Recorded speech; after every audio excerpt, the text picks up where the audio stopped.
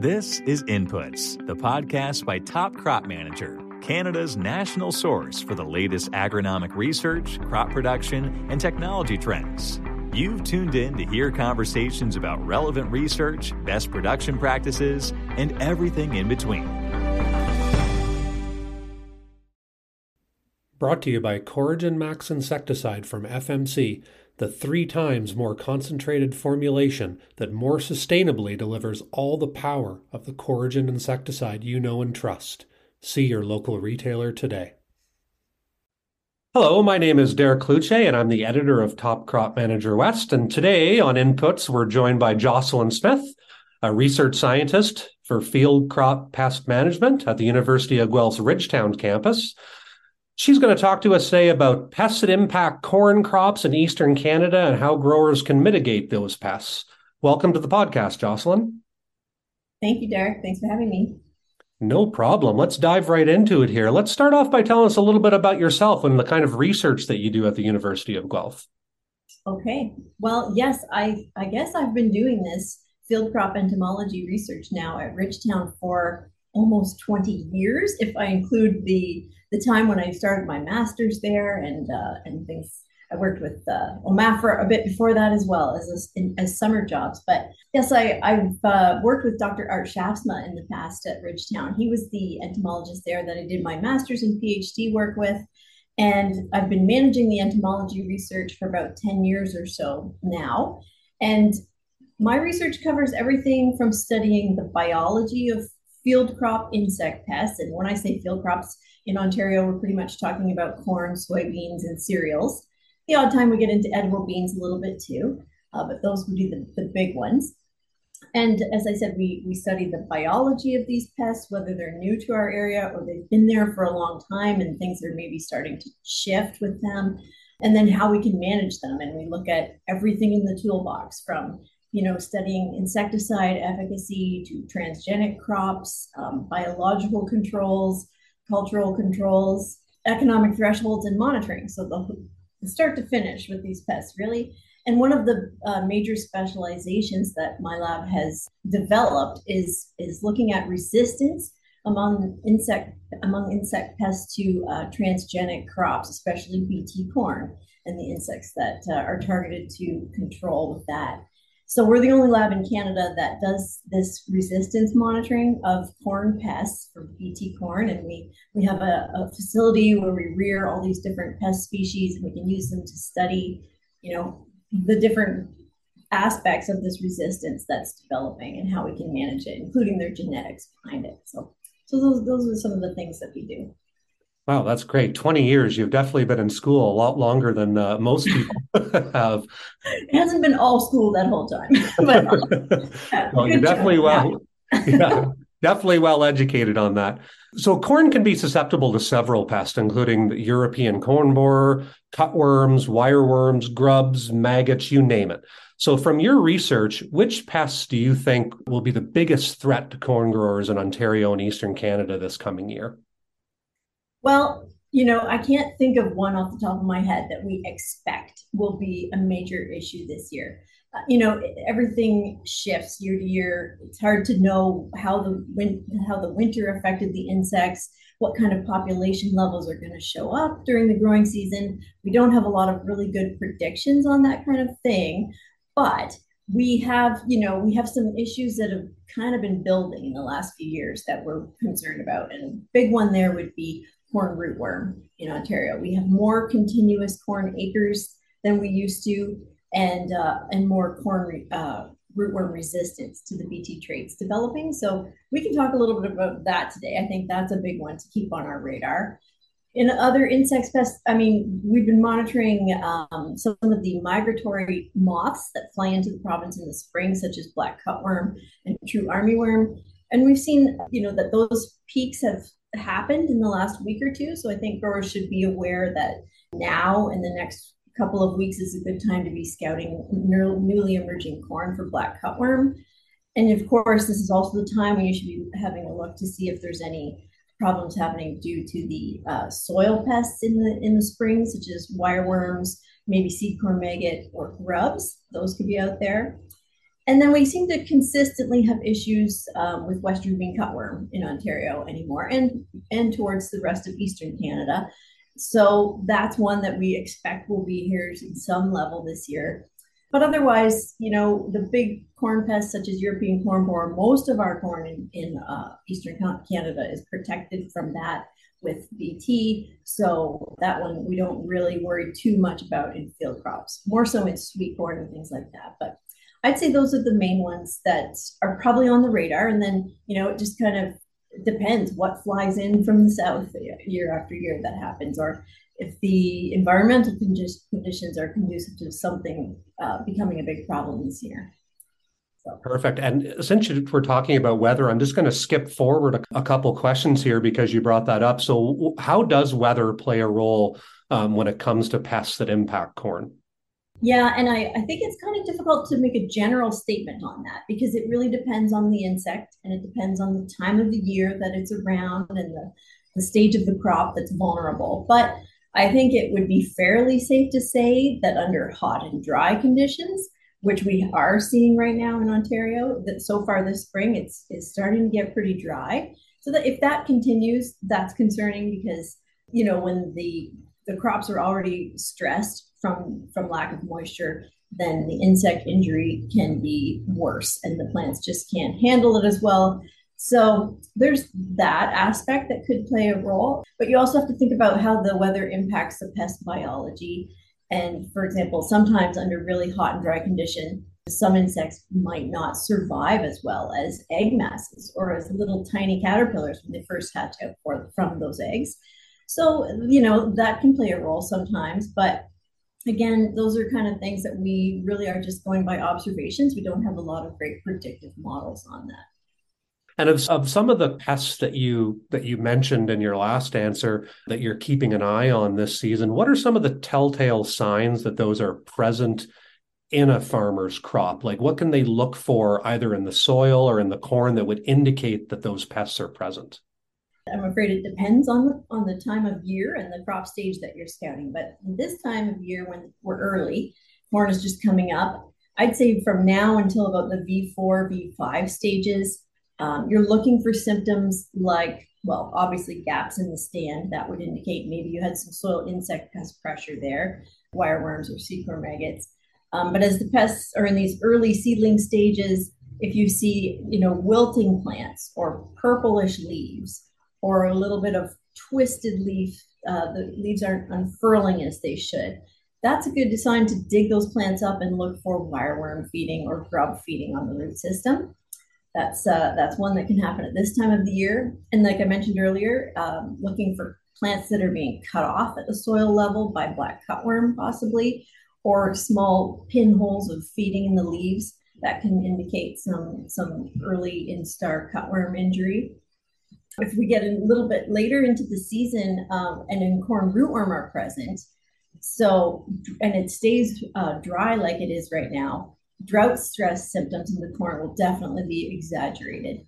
In Ontario, in the Southwest here, we assume that corn rootworm eggs start to hatch around June 10th, and they are feeding on the root system for about a month or so. And so when there's adequate moisture in the growing season, the injury might not be all that obvious unless you have a really heavy rootworm population in the field. But if it stays dry, the plants are going to start to suffer even sooner, and they're going to look even more drought stressed. There may be more lodging, goosenecking. The root systems are going to be really compromised. And so that, even though we might have a lower rootworm populations, it's going to show up earlier in a dry situation. Again, going later into the season even further, if we think about the ear-feeding insect pests, the ones that actually feed on the kernels and things like Western bean cutworm, most growers don't see that type of injury until we're into blister milk stage of ear development. So we recommend that they scout for the egg masses though around the late July, early August. And if they're there, hopefully they can control them so that they catch that injury before it happens in the ears later on. And then there's a lot of other things that we're monitoring just by seeing when they're going to fly into the province or to Eastern Canada from the south. A lot of these migratory moths that Sometimes they don't show up. They can be very sporadic, but some years they show up in big numbers later in the season, like corn earworm or fall armyworm. And again, there's not a whole lot we would do about those ones because you're not going to see them until the larvae are found in the ears. So even if we're monitoring for them, I'm afraid there's not a whole lot we can do. We don't know which fields are going to be hit. So it's all, coming down to scouting and looking for signs of things that are out of the ordinary in your field. Right. And speaking of those pests that might be migrating from the south up, are there any ones in particular that maybe the past 10 to 15 years were not really a major issue, but recently have become more prevalent in Ontario and Eastern Canada that maybe might be caused by any kind of changing weather patterns that you're seeing more of? I don't think we have anything consistently happening yet, but there are some models that show that we could potentially have more corn earworm overwintering closer to us every year, like in the states closest to us. So there's a possibility that kind of thing could change over time. But I think the main thing that I wanted to talk about with this, and that what's changed from 10 to 15 years ago that's now becoming more of an issue for corn producers is that we're starting to see a number of cracks in the BT corn system in terms of insects developing resistance to them. And so that's unfortunate. I mean, it's not completely unexpected because insects tend to always figure out a way to become resistant to whatever we're trying to control them with. There's just so many of them and they reproduce like crazy. So the odds are always going to be against us. They're very resilient. Yes. Yeah, that's right. But BT corn has been such a success story, especially with European corn borer. That's what it was originally developed for in like 25 years ago. And unfortunately, we found the very first case of European corn borer resistance to BT traits in Nova Scotia in 2018. And so we've been monitoring that for a few years now. And even last year in 2022 in the fall, we're now picking up resistance to an additional BT trait. So the first one to go was Cry1F.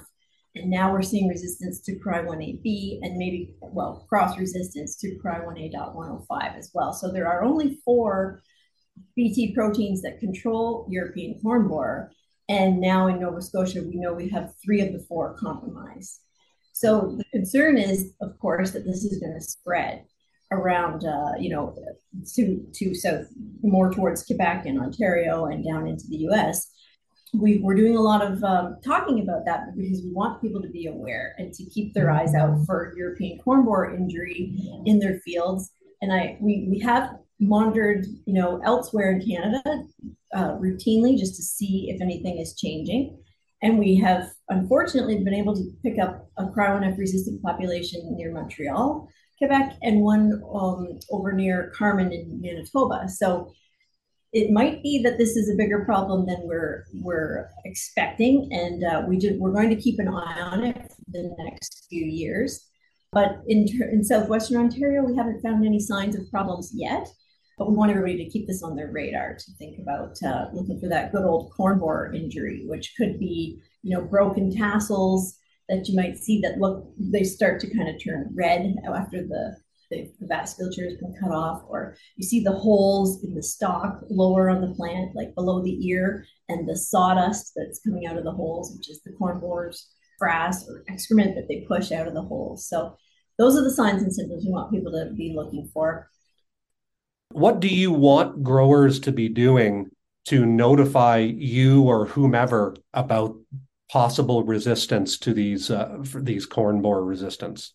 I mean, we're going to always be encouraging growers to be scouting their fields, to look for insect injury we would call that unexpected. I mean, if you see corn borer injury in any BT corn hybrid, that is unexpected at this point. And so if you see something like that, notify your seed dealer, your agronomist, your provincial representative, or we have this group called the Canadian Corn Pest Coalition, which kind of includes all of those people, all of the stakeholders in the BT corn world.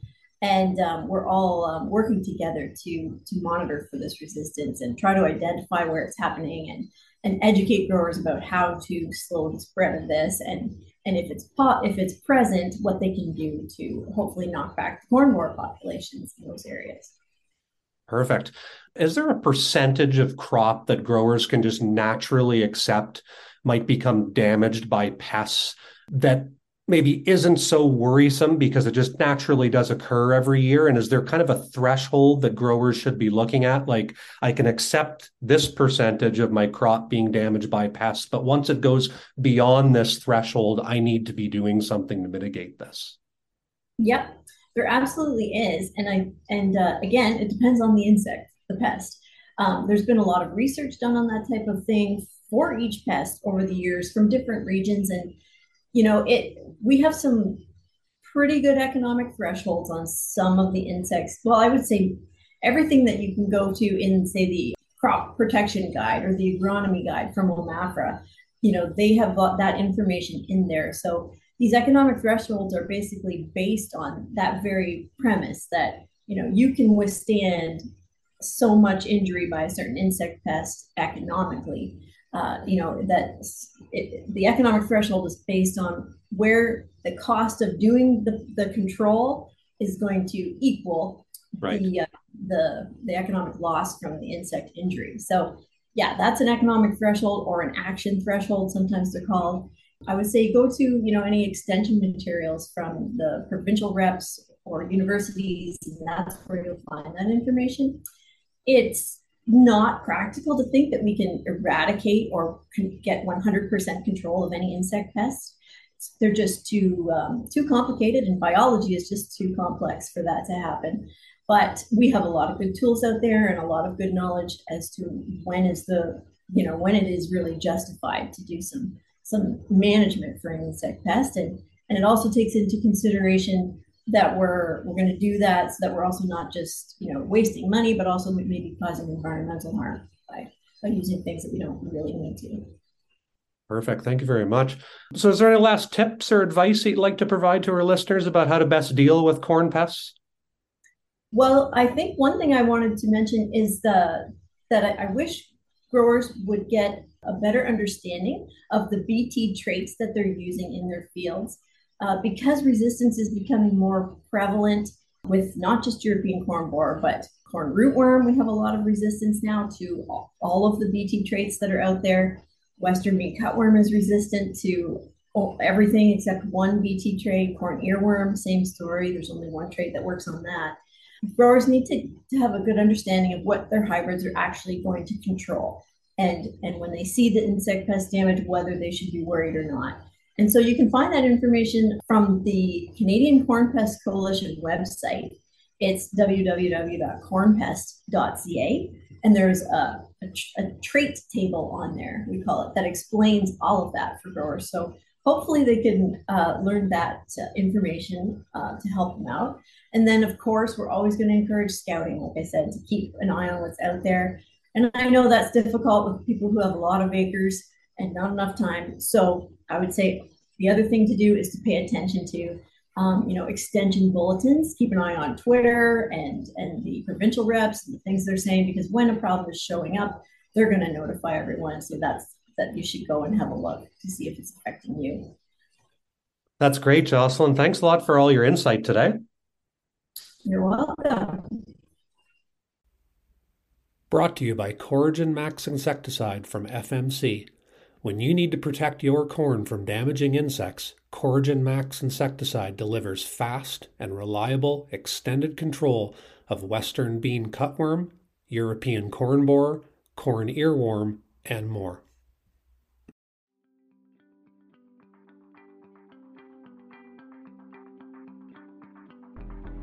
Thanks for tuning in to Inputs, the podcast by Top Crop Manager.